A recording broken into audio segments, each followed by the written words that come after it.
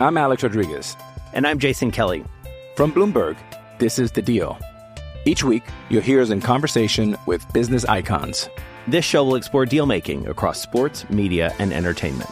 That is a harsh lesson in business. Sports is not as simple as bringing a bunch of big names together. I didn't want to do another stomp you out speech. It opened up so many more doors. The show is called The Deal.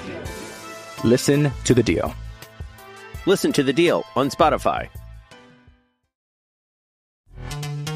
This episode is brought to you by Pepsi Wild Cherry. Pepsi Wild Cherry is bursting with delicious cherry flavor and a sweet, crisp taste that gives you more to go wild for. Getting wild may look different these days, but whether it's opting for a solo Friday binge watch or a big night out, everyone can indulge in their wild side with Pepsi Wild Cherry. Also available in Zero Sugar. So grab a Pepsi Wild Cherry and get wild. Purchase new wiper blades from O'Reilly Auto Parts today and we'll install them for free. See better and drive safer with O'Reilly Auto Parts. O'Reilly Auto Parts. Look, it slightly favours the right footer here, but Griffiths, having got the goal, goes again. No! Quick Fadden drags it down now. Long way out. Oh, what a goal! What a goal! Here comes up, chance goal! Scotland have scored! It's over!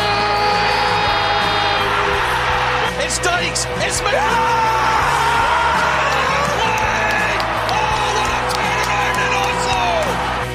Hello there, good morning, good afternoon, good evening, whoever you are and wherever you're listening from, welcome to the Hand and Roar podcast. Another international break is here, and what opportunities have befallen Steve Clarke and his squad this September. The chance to beat England next week and maybe even qualify for the Euros by the time this break is done. But first, it's Cyprus, and we'll be taking each game as it comes here on the Hand and Roar as well. Thanks very much for tuning in. If you're a fan of the pod, please be kind enough to leave a quick review on whichever site you use, from Spotify, Apple, or whatever else, because it's much appreciated and it helps the pod grow organically, because listener numbers and engagement are going up with the team performing strongly. So the more people downloading, the better.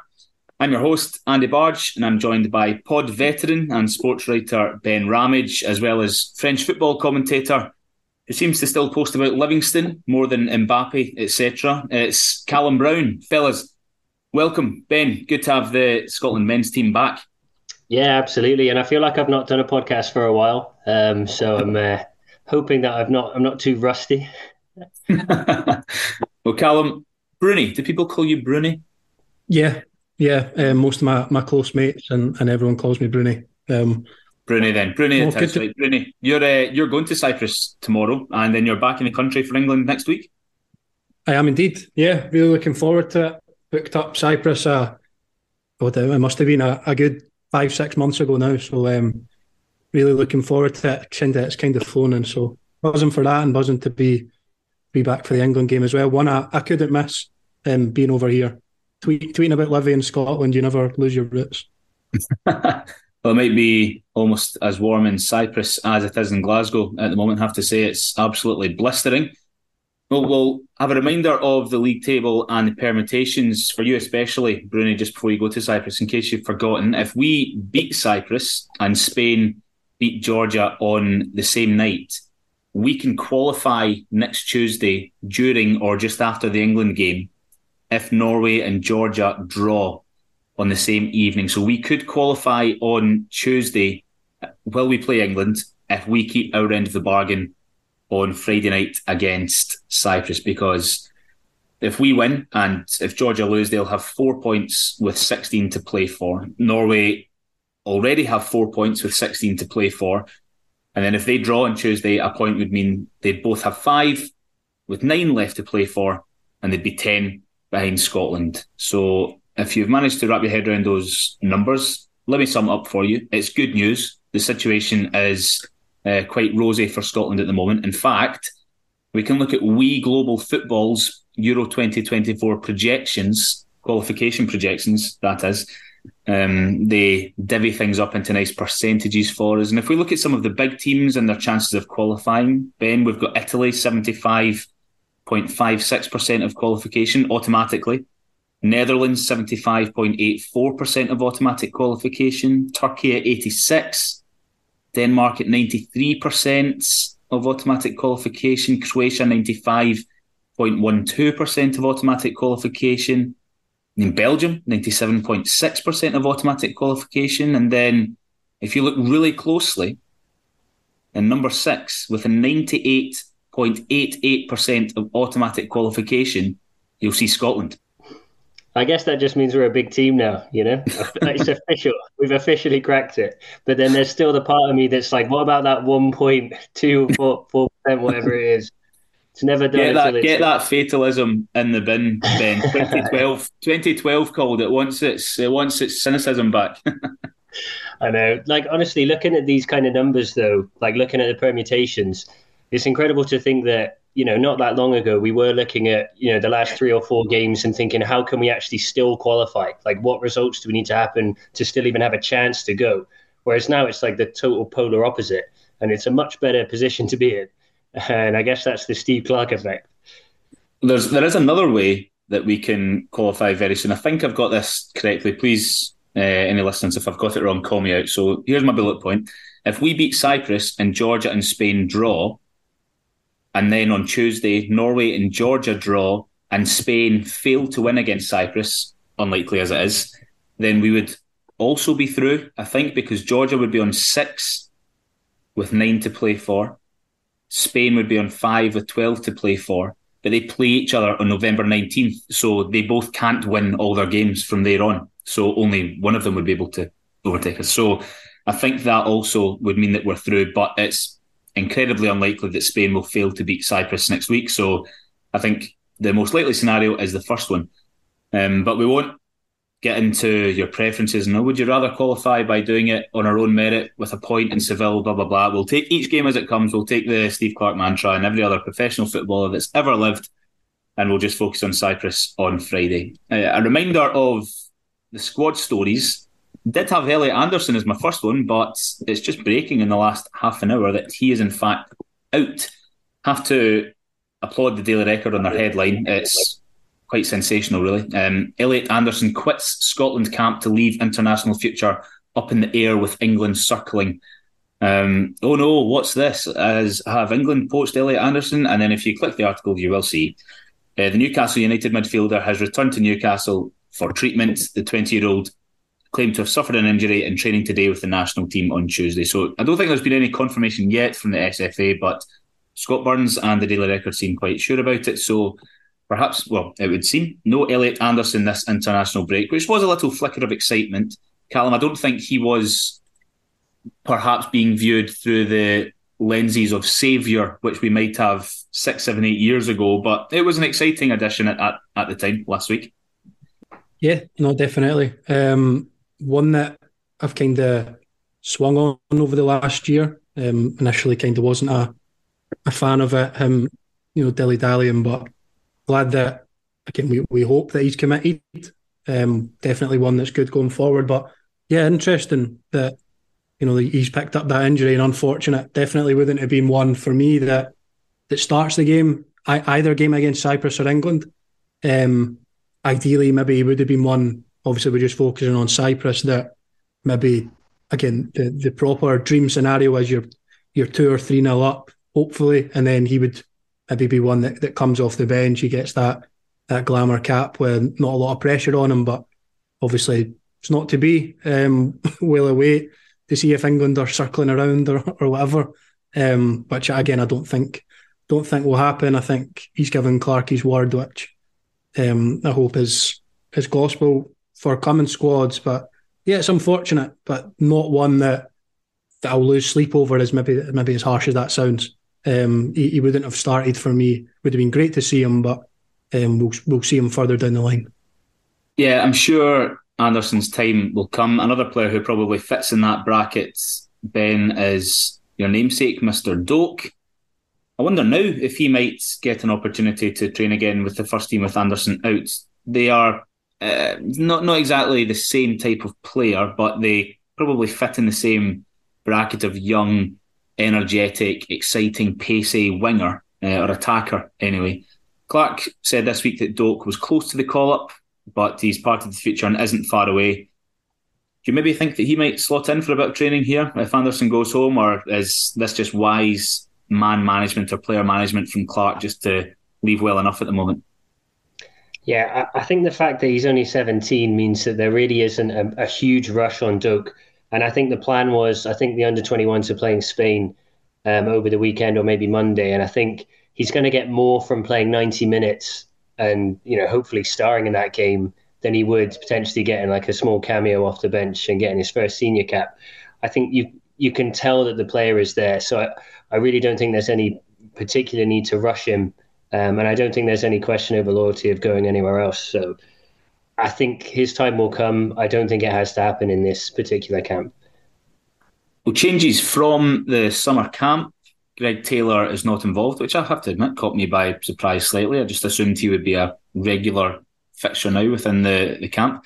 And Dominic Hyam is also at the Blackburn centre-half. Scott McKenna's back, as is Nathan Patterson. Two positive changes there, I would say, for the Scotland squad. We'll start up front, though, Ben.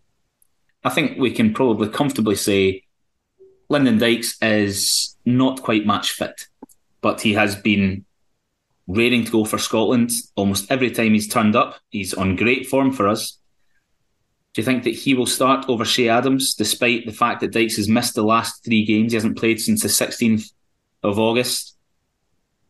Yeah, I think it really will depend on how he performs in training this week. I think Clark absolutely loves him, and most of the Tartan Army do as well, me included. I think he'd run through several brick walls for Scotland. So if he's fit, then I have no doubt that he would put his body through it. And he does, I think, offer a little bit more physicality than Adams in terms of holding the ball up. Adams has always done well for me for Scotland, so I wouldn't be upset if he started. But yeah, I would expect Dykes to start if he's fit enough. Callum, Gareth Ainsworth, the QPR manager, expected Dykes to be back for the weekend's game against Middlesbrough, but he didn't make it. It's a knee issue, apparently. That must suggest that he's close to a return if the manager initially expected him to make it. Would you have any issue if he comes straight back into the Scotland team after 3 weeks injured? For me personally, no. I wouldn't have an issue. I think as I really like Shea Adams. Obviously, we'll come on to it a wee bit, but he's started very well this season at Southampton, despite a couple of substitute appearances. He's still scoring goals, albeit in the Championship now. Ideally, Dykes is playing and doing the same at club level, but for me, his record for Scotland speaks for itself. There's the argument probably every squad that he should be doing better domestically or at club level. But we know what he gives for Scotland, both in terms of on the pitch with his ability, but his attitude as well for me is absolutely exceptional.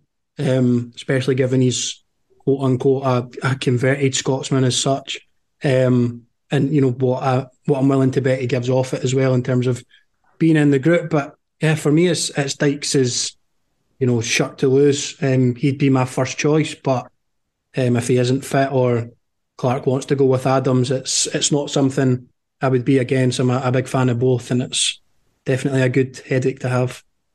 Adams was Scotland's starting striker this time last year, and he did start against Cyprus in the 3-0 game in March. It wasn't until Adams got injured and Dykes recovered from his illness that Dykes really took over the mantle. Adams is on form at Southampton. You're quite right, Callum. He scored 3 and 3 to start the season, but yeah, he's still not in the 11. He's only played 45 minutes over the last couple of games.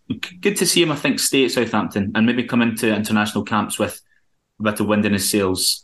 We did say in a previous Hand and Roar, Everton are unlikely to be a team that can forage loads of opportunities for him to stick away, and it might be another season, Ben, where he only ends up scoring 4, 5 or 6 Premier League goals in a team that are fighting to stave off relegation. But I know they've started the season poorly, but Everton have actually missed a lot of chances. They have created a significant amount. If you look at the table of who is creating the most chances in the Premier League, Everton are quite high up it, but they've just not been sticking them away.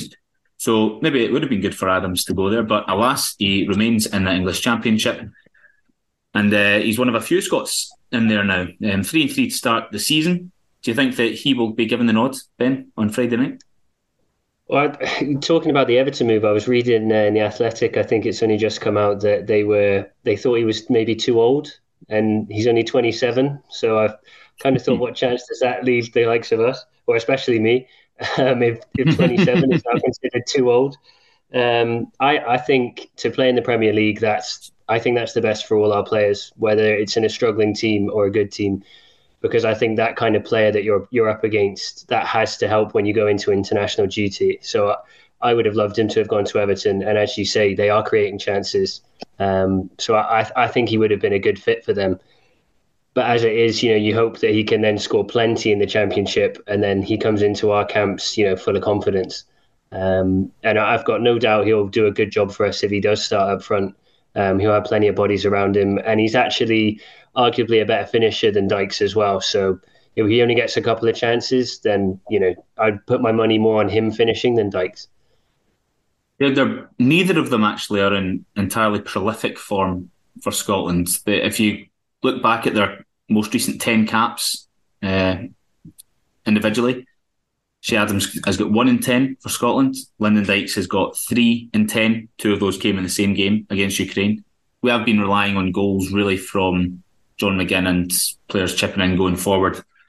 So I don't think they would be picking either of these players for their prolificness in front of goal. I think it's what they bring overall. And at the moment, Dykes undoubtedly has been providing so much since he replaced Adams in the team back in March. I mentioned one headline earlier from the Daily Record, R.E. Elliot Anderson's injury. Try this on for size. Everton considered move for 15 million player compared to Ronaldo this summer, but he was too old. That was the boot room, if anyone's particularly up to speed on that blog. Who is Matt Baker, an old teammate? Anyone know who Matt Baker is? I tried to Google him, couldn't find much evidence. Shea Adams, incredibly, has been compared to the Brazilian Ronaldo, with old teammate Matt Baker saying, he reminds me a little bit of the old Ronaldo. He had that raw ability. He was powerful and strong, would brush people off and would go through people. The boot room then go on to say, Everton may not have considered Adams on the same level as Ronaldo, otherwise a bid would likely have gone in. I think that we can probably assess that as accurate. Yeah, but Shea Adams is one of a few strikers in the English Championship now. Nisbet is 2-2 at Millwall. He's in the squad. Ryan Hardy not in the squad. He's got 4 and 5 for newly promoted Plymouth, which is great. I actually did their game against Blackburn at the weekend. They scored a lovely instinctive finish, right place, right time, followed in from the keeper spilling the ball. He was much sharper than the centre half. So I think Ryan Hardy must be on the radar, if anything. I think he's probably still got Ross Stewart ahead of him in the queue, for example. Stewart's been around squads. He's just moved to Southampton. And potentially Ollie McBurney, I'm not sure. He's now back in the Sheffield United team. He looked decent against Everton in the Premier League at the weekend. He's just recovered from a foot injury. But yeah, Ryan Hardy, looking good, guys. And I think we are going to have a few options to pick from, if none of them Callum or Evan Ferguson, sadly. But we've got some boys playing in a strong league down there now. Yeah, I actually had that written down in terms of we don't have an Evan Ferguson, a Haaland at Norway or whatever, but they are in the squad 4 very, very decent options for me. And then you've got the ones on the fringes, as you mentioned, the likes of Ryan Hardy, player I know well from obviously my club team. Obviously know what he can do, out and out goal scorer with pace to burn, and really good to see him. Really good to see him flying at a good level in the Championship. Probably one that you don't see in the squad unless it's kind of unarguable form. Same probably goes for Ross Stewart with his incredible rise. Obviously a move for him recently. Interesting to see how that one plays out as well under Russell Martin with the kind of the Total Football brand, alongside Shea Adams, of course, as well. But no, definitely, I think Nisbet and Shankland are 2 good options. I think I said the last time I was on here in terms of how they've they've come on leaps and bounds maybe the last 12 to 18 months. Used to, for me at club level, at Hearts and Hibs, obviously Nisbet's moved on to Millwall, but they would, for me, they were just goal scorers and they would drift in and out of games, but pop up with the odd goal. But now I think definitely watching them on a few occasions, they've taken their game to another level in terms of the hold-up play, leading the line well, which, again, for all of us, I imagine would be a sort of a must-have for a Scotland striker, having to, have that ability to lead the line, especially on your own, sometimes being that focal point. And they've been able to do that for me. Seen Shankland's, been praised a lot, but without seeing the goals dry up as well, he's still scoring those goals despite being a little bit further back at times and being involved more in the play in the link-up. Ben, as the resident Jambo, it'd be rude to leave out your opinion on Lawrence Shankland, a man, I assume, who has your heart. Yeah, I was going to say he's pretty much the only Hearts player that's getting any credit at the moment. He's practically playing by himself, so he'd have no trouble holding the ball up. He is a very clever player. He's a very instinctive finisher. Some of the finishes this season have been superb, and people were sort of maybe tipping him for Rangers as well, and I can't believe the Rangers didn't go for him, and they've gone for sort of unknown guys that.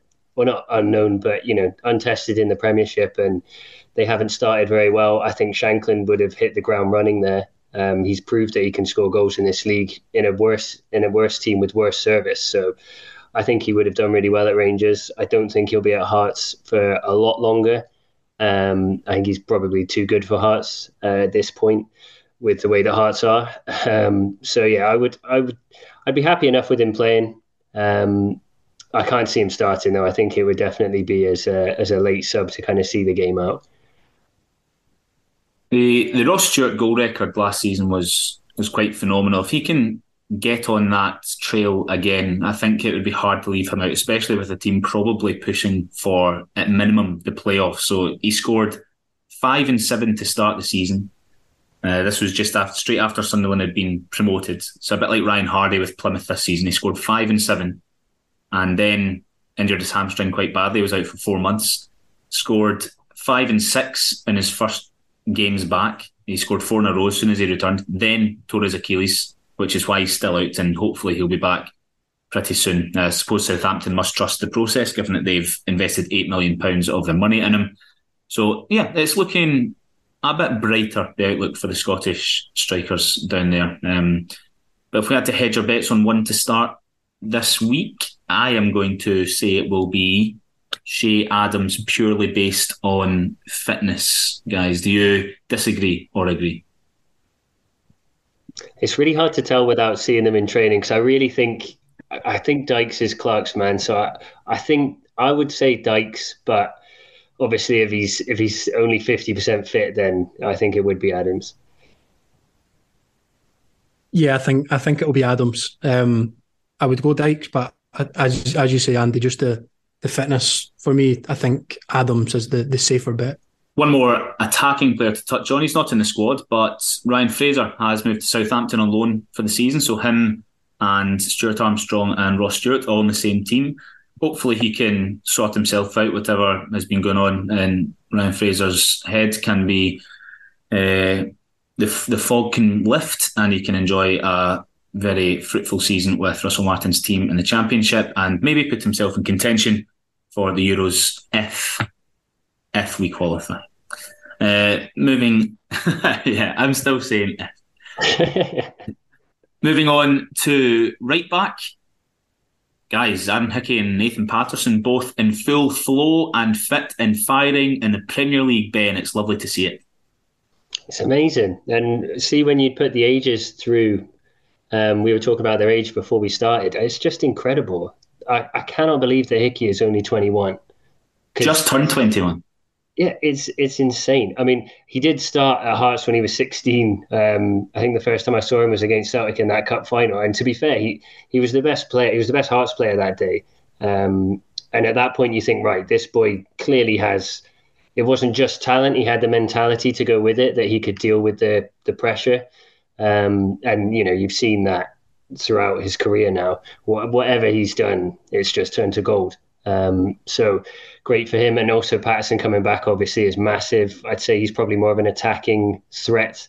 So yeah, it's a brilliant situation to have. And the fact that they have still probably got another 10, maybe 12 years in them, it just means that we're virtually sorted in that position for a decade, which I can't remember that ever being the case. Callum, there's actually a little bit of a Dykes-Adams scenario here with these two, because Patterson was our first choice right back. He had the jersey, a bit like Adams having the striker's jersey. Then when he got injured against Ukraine last autumn, that was during his injury-ravaged period, Hickey replaced him and has barely put a foot wrong. He's started every competitive game since. So really the logic would suggest the jersey is Hickey's. There's no real reason for him to lose it. But Patterson, as Ben alluded to there, undoubtedly is sharper in the final third. If you look at his assist for Everton's equaliser at Bramall Lane at the weekend, that ball through the corridor is just fizzing and begging to be put into the back of the net, which Danjuma did for 2-2. I think maybe that's the one thing we haven't seen from Hickey so far in a Scotland jersey, is that ability in the final third, which Patterson has. Yeah, you took the words out of my mouth with the Dykes and Adams sort of debate. It's very similar.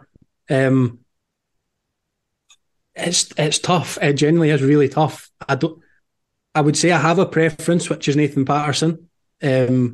Just personally for what you've alluded to in terms of his end product in the final third. I think he's maybe scored one and set up a few that come to mind.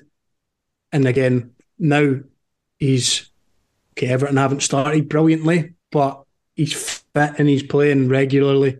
Hickey's maybe probably more suited to a game where we have less of the ball. Again, not to say one's a good defender, one's a bad defender, one's good going forward, one's bad going forward. I think both are good at both kind of areas, but one's better at going forward, i.e. Patterson, one's better at defending, which is Hickey for me. But I would just say in the final third, in a game where you're going to have the majority of the ball, i.e. Cyprus, it would be so harsh on Hickey to drop him, but I would lean towards Patterson if I was pushed.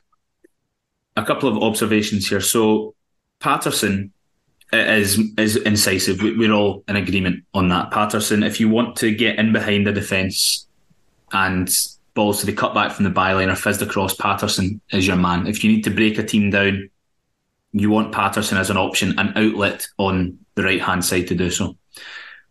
If you want to be keeping possession and controlling a game, I would imagine that Hickey is probably your better option. Hickey is a really good passer of the ball. I was reading in the summer that he's very admired by Man City, apparently. So if you want somebody that is calm and composed in possession, can put their foot on it, then Hickey is your boy. Where are we here, Ben? Because they both have such different qualities. I don't think anybody would have an issue with either of them starting. Which one suits this weekend? Do we want Hickey, who's probably excels more at keeping possession and being composed in it? Or do we want Patterson just charging up and down the right flank and trying to get in behind the Cyprus team? Yeah, I think we're now at a point where before we used to have to worry about what the opposition were going to do a hell of a lot. Whereas I think now we have the skill set of our players. It's more actually about what we can do in terms of putting our game onto an opposition, especially when it comes to Cyprus. Like, that's no disrespect to them, but I think we can afford to play the attacking fullback against Cyprus. And then I would play Hickey against England, because against England, you're going to need people that are really, really smart on the ball, that can keep possession. So for me, it would be Patterson on Friday night and then Hickey against England on the Tuesday night. And I would be quite happy with that going forward, because you've always got the right option then. If it's up against Spain and you need to keep the ball, then Hickey goes in. But if you're needing to break down a stubborn team like a Georgia or a Cyprus, then you've got Patterson. So it's a really good position to be in, where you can pretty much pick the player to suit the opposition. It's not just you've got one right back and he has his deficiencies and he has to play every time. We used to sit and you mentioned like worry about the opposition, but even worry about like which below average player we're going to pick for a position. we're now going, which Premier League right back do we want? Do you know what I mean? It's incredible. Which 21, 22 Premier League right back do we want? You know, it's great. I know there's probably now a mantra of like, look how far we've come and everything, and people maybe get bored of that. But for me, I don't, just absolutely love it. And it's probably a debate for another time. But you mentioned Hickey with starting at Hearts at 16, playing games from an early age. Like, again, probably the example now being used is Lennon Miller at Motherwell coming in at 16, 17 playing. Like, there's so much talent in this country. We should just get boys playing early doors and look at the talent we've got in the squad now, and a lot of that comes from the development early. Of course, you need a good academy and things, but get boys playing men's football early doors, and it's certainly bearing its fruits now. I was going to bring this up if we went deeper into the Doak chat, but just completely disregarding Ben Doak for a second.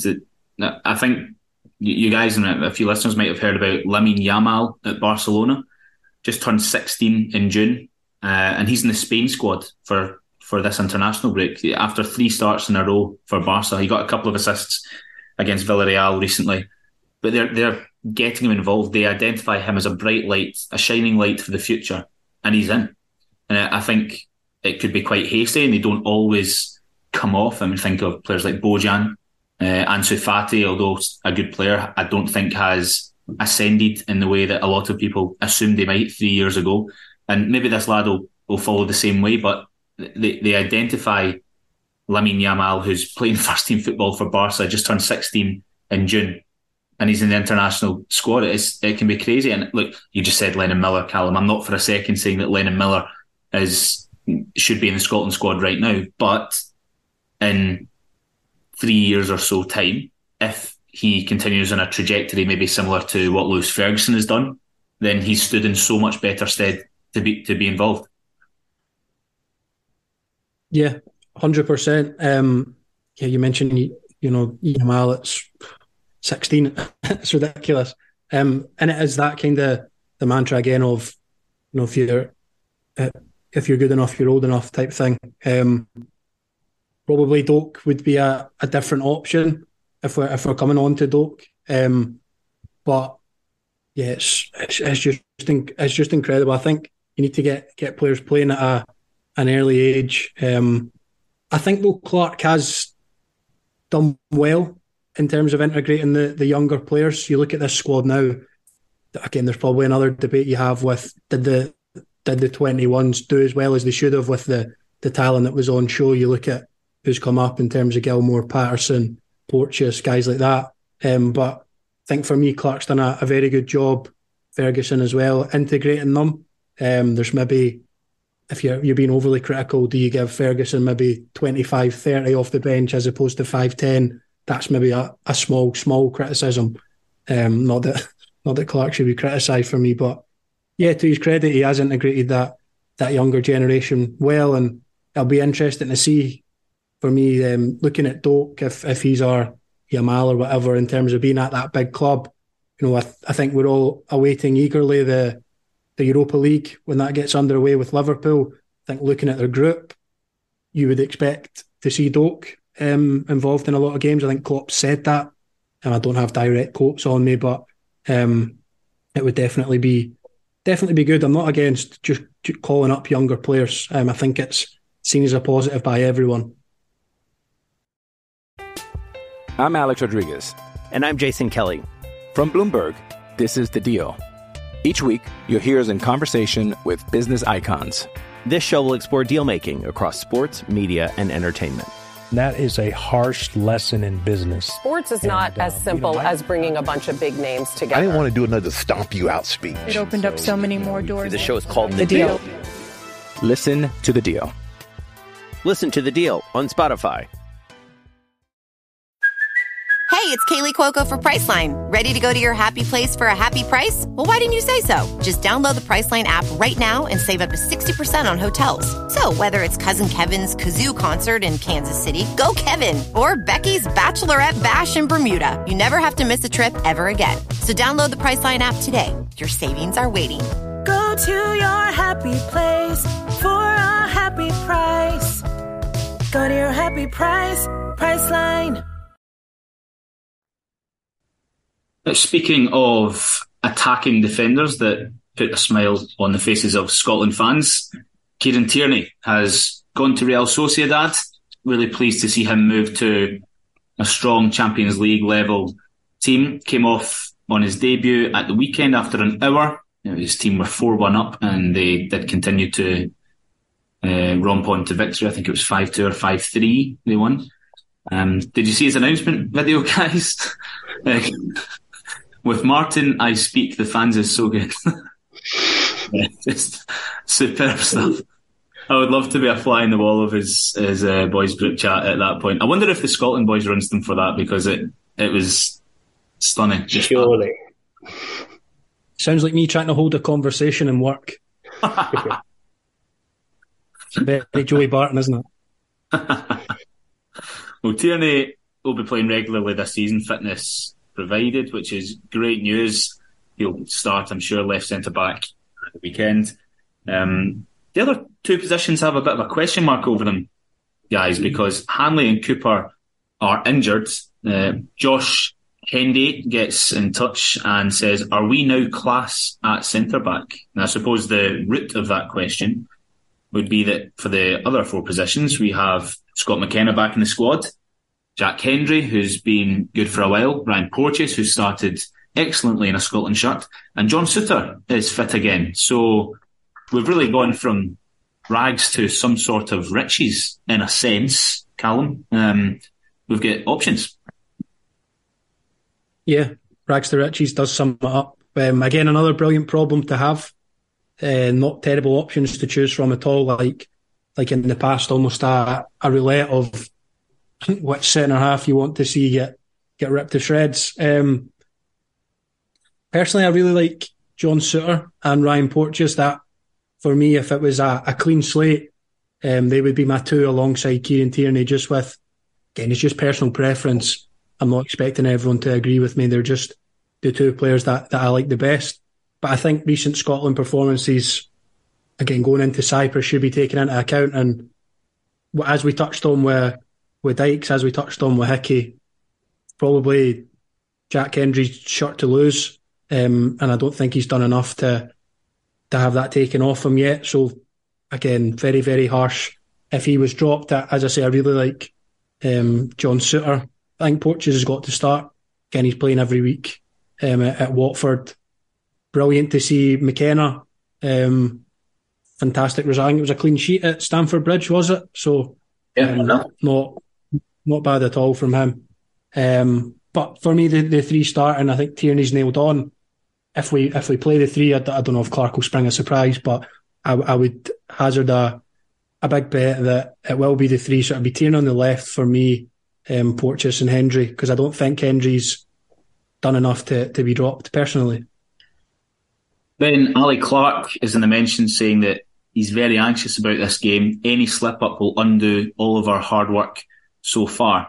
Do the four names mentioned there, who are in contention to play alongside KT, give you a bit of comfort? Yeah, I would say so. I think Porteous especially has really stepped up well. I was a little bit uncertain, but he's totally, from the first game, I think it was against Ukraine, wasn't it?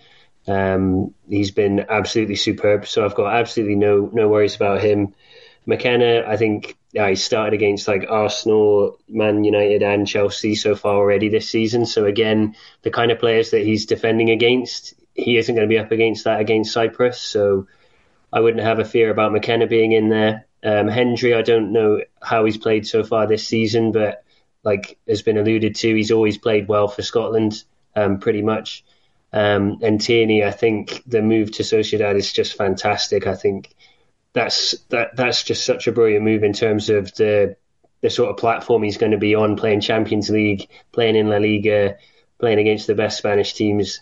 You know, they're going to be looking at him, I'm pretty sure, thinking, God, he could do a job for us pretty shortly.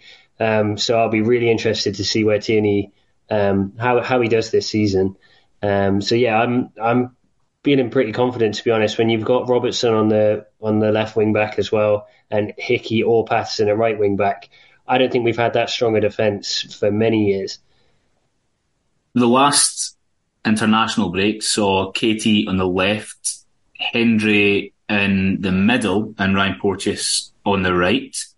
The international break before that saw Katie on the left, Hanley in the middle, and Porteous on the right. So, yeah, judging by that, it looks like the wide positions of the back three are probably, or the wider positions of the back three are probably Porteous's and Katie's to lose. So, yeah, Hendry, McKenna, or Suter for the middle one. I can't pick, actually. I don't know. It's on instinct of my opinion and also trying to predict what will happen.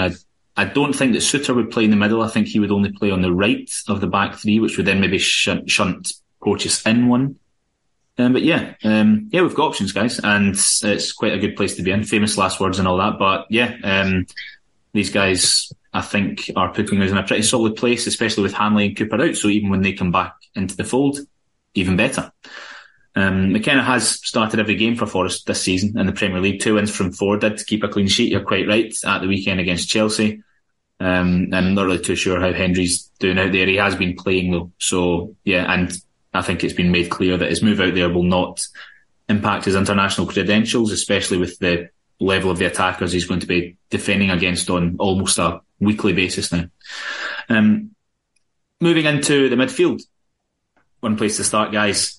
Billy Gilmour. It's great to see him enjoying his football again. Ben, he had a rubbish loan at Norwich a couple of seasons ago, and he's had a difficult year personally with all the stuff that's been going on with the court case. But he started the last 3 games for Brighton. He excelled in wins against Wolves and Newcastle. I think he only misplaced 1 pass of about 70 against Wolves, and he had similar stats against Newcastle at the weekend. 12 passes into the final third. He wasn't dispossessed once.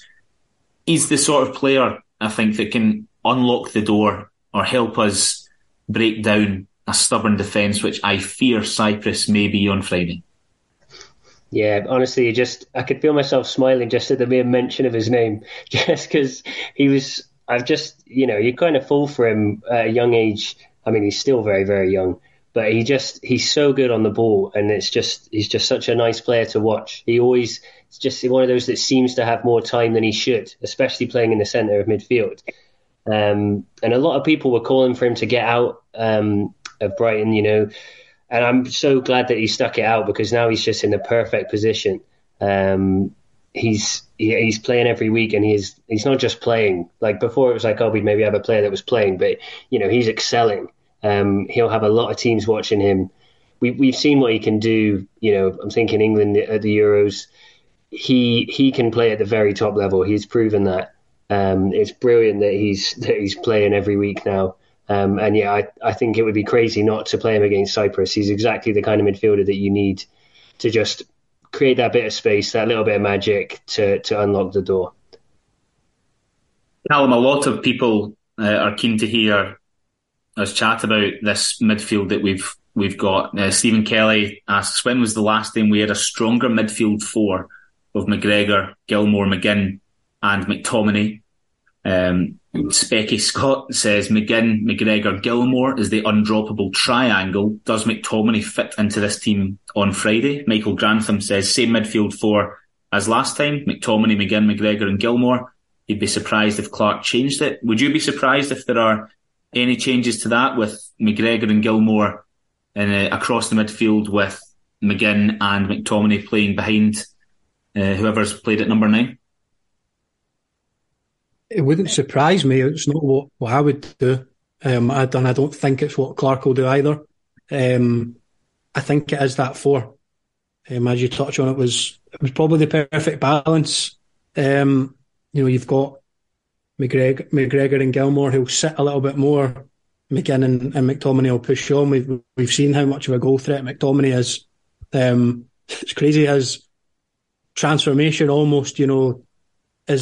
Is he a number 6? Was he a number 8? He was then playing, right of a back 3. Now he's almost, pushing up at times to be that midfielder, box to box, just running, posting in, like a Frank Lampard type, to get on the end of things. The guy can play anywhere, I think, but he obviously played as a striker as a youngster, I think. So he's got that finishing ability. But you touch on Gilmour there. I'm just, as Ben said, kind of you smile from ear to ear whenever you hear him doing well, because he's different. I absolutely love Callum McGregor. Think he's brilliant. Strolled it on Sunday in the Old Firm. Then McGinn, we know what we're getting. First name on the team sheet. McTominay's great as well. But Gilmour was that one where there was the question mark. I think it's actually crazy, but if we do think back to a few months ago, some were actually questioning his place in the squad, let alone the team. But because he was second fiddle to guys that have got mega money moves to Chelsea and Liverpool, which is kind of mad when you think about it now. But I think he should definitely play against Cyprus. It should be that midfield four, and obviously, once Cyprus is out of the way, hopefully job done, he can then maybe run it back, play against England with the cigars out again. I actually think, Ben, I can't believe that I'm going to say this publicly, but I think that Gilmour's got another move in him, which is so obvious because he's only 21, 22. But I mean, to the level that he started at with Chelsea, or I know that Brighton are currently better than Chelsea, but what I mean is a club of that standing in European football. I remember hearing a story that Kenny Miller, when they used to have guests at Murray Park, or people were in, agents, etc., coaches visiting from around the UK to watch things, Kenny Miller would say, when Gilmour was up training with the first team at age 15, would say, this boy will play for Barcelona one day. And of course, it's only been 3 starts in a row for Brighton, and he needs to stay fit for the season, stay in the team, keep impressing De Zerbi. But I think we all probably had a bit of concern about where Gilmour's career was going to go, especially after the Norwich loan. He was clearly unwanted at Chelsea. We were desperate for him to make his next move a good one. And Brighton, after a tough first 6 months, seems to be working out now, especially after they've sold Caicedo and McAllister. I remember speaking to someone at Brighton in January, and I'd made a joke that hopefully you sell McAllister now after the World Cup, and that gives Gilmour a chance to play. And they said to me, McAllister probably go in summer, no chance we sell Gilmour. So I think they had succession planned, as they say, for those two, and Gilmour's now getting the opportunity. Yeah, exactly. And I think that's why, I remember when he wasn't playing, there was a lot of chat about him coming back to Rangers potentially, just about having to get out. And the reality is the players that they had in their midfield at that point were just better than Gilmour. But, one was a World Cup winner. But the chances of them then holding on to those players was very, very slim. So, yeah, they absolutely think that Gilmour fits into their future. And I 100% agree that he can go to another level. The way that he keeps the ball, any team would love to have that in their centre midfielder. And the fact that he can also pick an unbelievable pass. He just has virtually everything you want. He is basically the Scottish Xavi. That's the way he played for us against England that game. That's what you could see. If he could do that on a regular basis, then that is the kind of player that he could be. And I absolutely think that he's got another move in him. If he has a brilliant season for Brighton, which obviously we all hope he does, the world will be his oyster at that point. Alan, can you see him and McGregor together against Cyprus, or do you think Clark might throw Ryan Jack in there, for example? I think he's got to go Gilmour for me, especially in that type of game against Cyprus. I think it suits him perfectly. I like Ryan Jack as a player. He's good. I know I was saying, Gilmour, I would love to see him start against England as well. Jack would maybe be more of if you looked at Jack, it would be for the England game, or the Spain, for example. I think Jack played in that game, I want to say. But yeah, for me against Cyprus, it's got to be Gilmour. And again, just following up on what Ben says, that in terms of the Scottish Xavi, it's I think a very good description, because again, as I touch on, I really, really like Callum McGregor. Brilliant on the ball, and he's got that Scottish side to his game as well, where he's hard in the tackle, and he can be nasty at times, which you need to have that edge. And that's not to say Gilmour doesn't have that as well, but he's really different to me in terms of a McGregor, a McGinn, McTominay, where he's kind of got that European edge to him. He doesn't play like Scot, and I know I'm going on about we've got talent in this country, 100%. We definitely do, but you mentioned Scottish Javi. He plays like he's Spanish. He doesn't play like he's a guy from, where is he from, Ardrossan or something. He just doesn't. He plays like he was born in Barcelona. So born in Madrid. So he's definitely one that, as you say, Andy, he's definitely got another move in him. Great to see him. I think obviously similar to Doak, we maybe need to temper expectations a little bit because he's only 21, 22. But yeah, he's one that I'm really, really excited about as well. Now that he's back. Tim, McGregor, McGinn, and who else? Will it be Christie maybe as one of the two alongside McGinn behind Shea Adams or Dykes? Maybe Armstrong will get the start. Maybe Lewis Ferguson will get a start, Ben, because he's doing well in Serie A for Bologna once more, scored against Juventus. He's now the second highest scoring Scot in Serie A history behind Joe Jordan, I believe. So it's not like he's had to climb over thousands of players to get there because so few of us have played over in Serie A, but not a bad accolade to have. Lewis Ferguson, someone mentioned earlier, he said 5-10 minutes here or there. I wonder if we will see more of Ferguson this international break because he has a goal threat from midfield. Yeah, I think I was trying to put my 11 together, and especially playing away from home, Clark he's gone to Christie quite a lot, and I think that's because Christie offers so much in the press, and he's also obviously scored for us as well, and he's technically very, very gifted, so he keeps the ball. So of the names mentioned, Christie would probably be the one that I wouldn't be surprised to see him start on Friday night. Clark really rates him, and he's obviously playing in the Premier League as well every week now. I haven't seen masses of him, but we've seen him play for us many times, and you know what you're going to get from him. So from what I've seen of Ferguson, he looks incredibly talented, and again another one that probably has another move in him. I don't want to move him on too quick, but you can tell that the other teams in Serie A must be looking at him thinking, right, this boy can play, and he's got so much growth in him as well, and appears to have the perfect attitude. So I would certainly be happy to see Ferguson getting more minutes, but I wouldn't expect him to start. Alan, do you agree then, Ryan Christie as one of the attacking midfielders alongside John McGinn? I'm not sure. I'm not sure. Again, people will be saying that I sound like a broken record. Like, you can't like everyone, and I'm not sitting on the fence at all. I've said who my four would be in terms of I would like McTominay, McGinn, McGregor, and Gilmore. But again, Christie's a brilliant option to have in the wand of a left foot, and you spoke about unlocking the defence with maybe you're playing a Patterson or you're playing a Gilmore. Gilmore can make that pass, Patterson can get him behind. Christie's one as well that he was maybe criticised for it a little bit at Celtic, but he's one, as we saw in Serbia, that can pull out a strike from somewhere edge of the box. Maybe he's done it in Cyprus. Yeah, exactly. It was a screamer as well, wasn't it? Yeah. So he's one that can produce that moment of magic. Again, that doesn't take away his technical quality with, playing a through ball or whatever. But big fan of Christie as well. And you touch on Ferguson, 5 caps, I think it is. But in terms of minutes, we look only 123. So what you're averaging just shy of 25 minutes per cap with a 1 start, which was a friendly.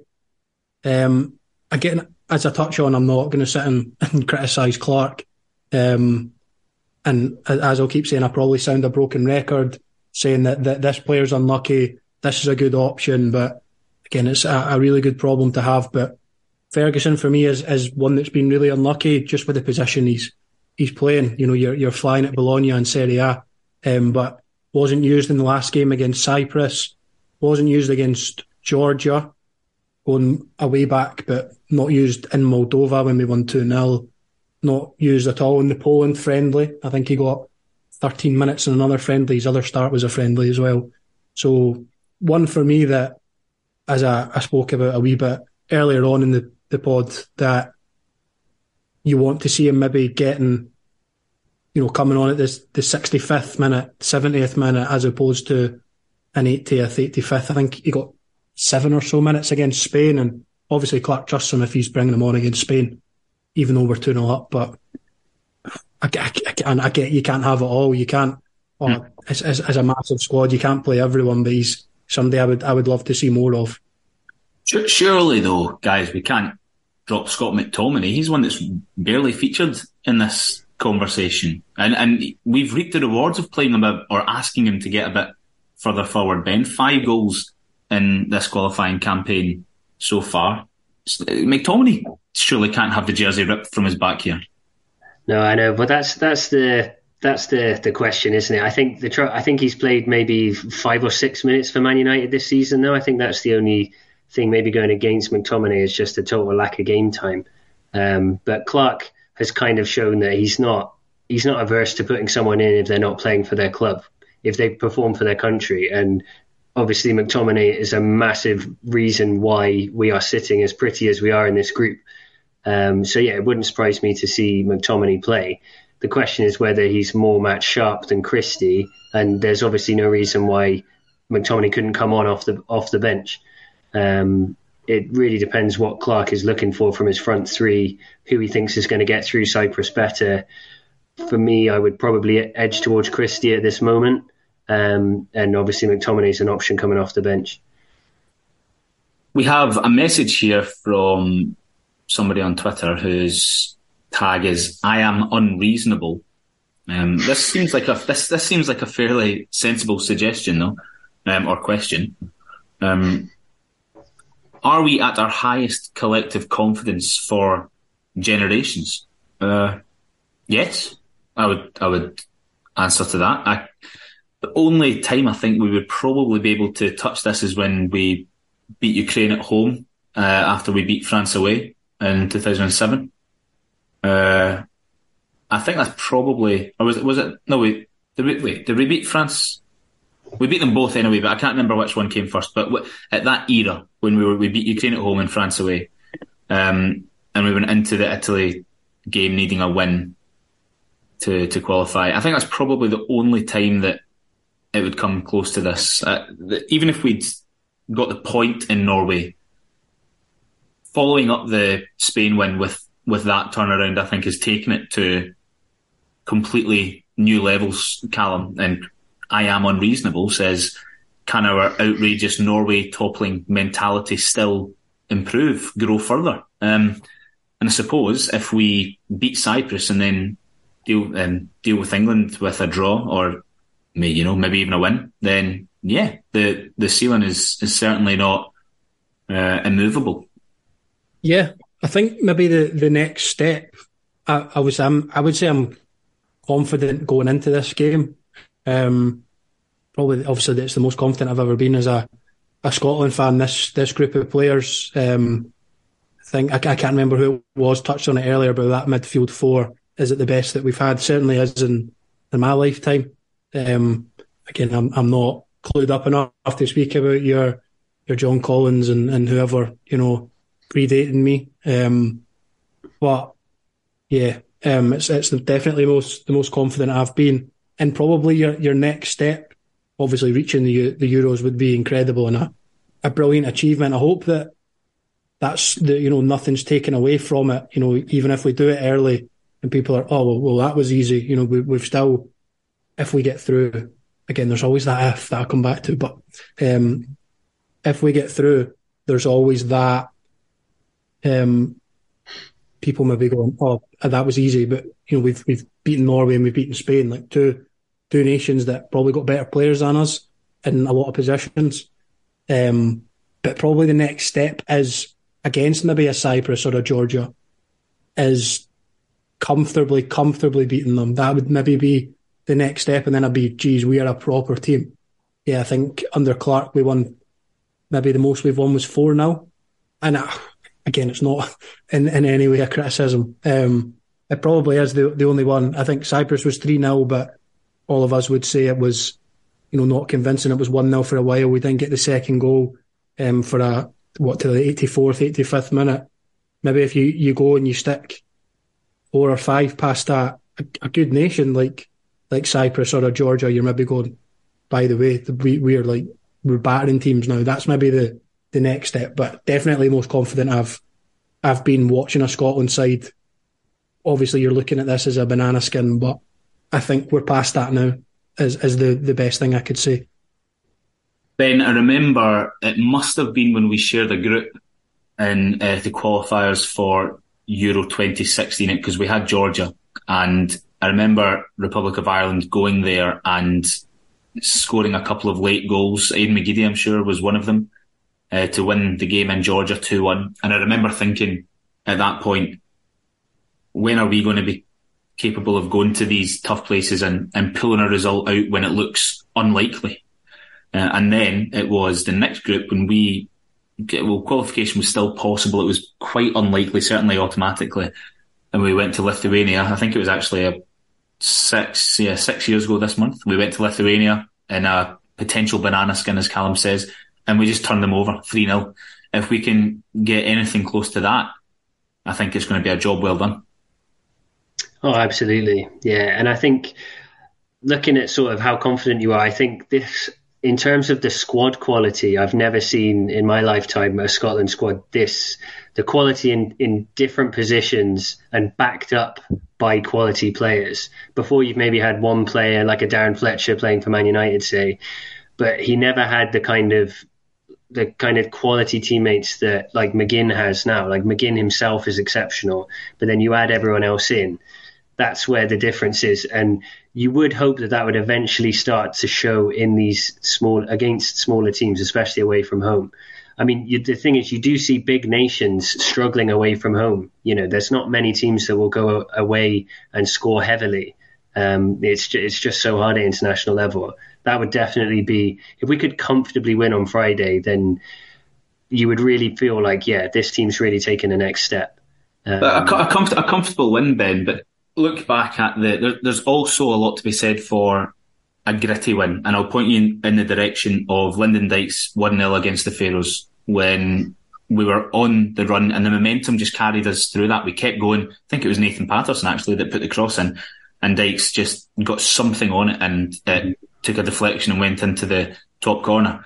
We're absolutely taking that this Friday. No two ways about it. If that's the way that it transpires, fine.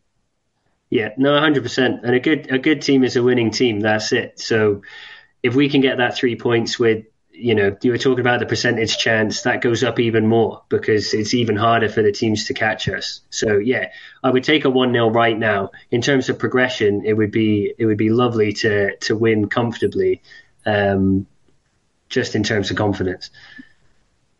Well, yeah, I think what Callum said 5 minutes ago is right. When we did play Cyprus in March, 3-0 flattered us. We didn't get the second until late on, and then Cyprus had just kind of given up, I think, by that point, really, and we went on and got the third in injury time.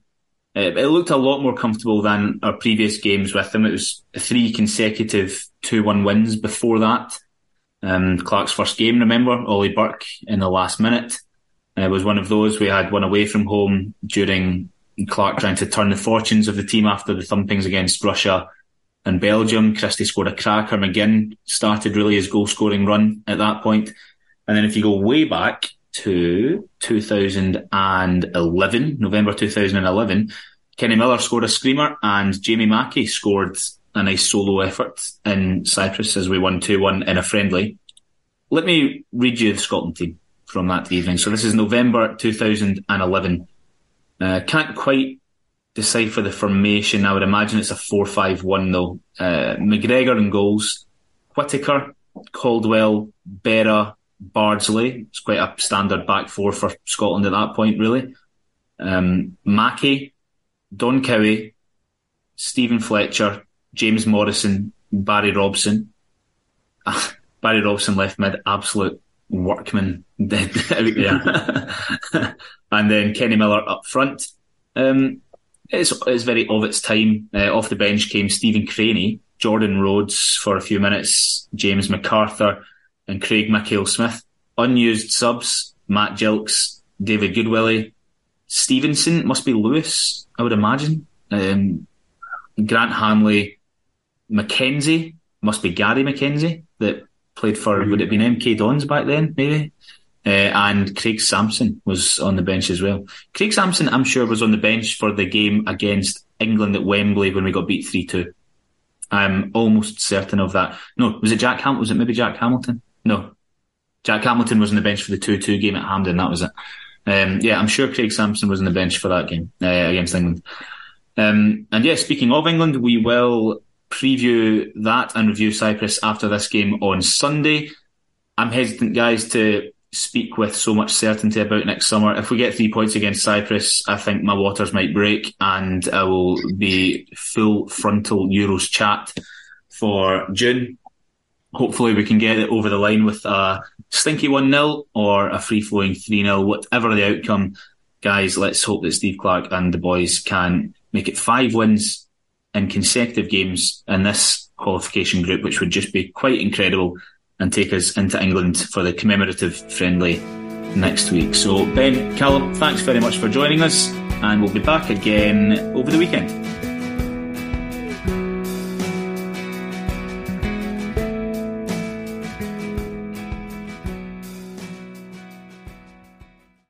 Sports Social Podcast Network.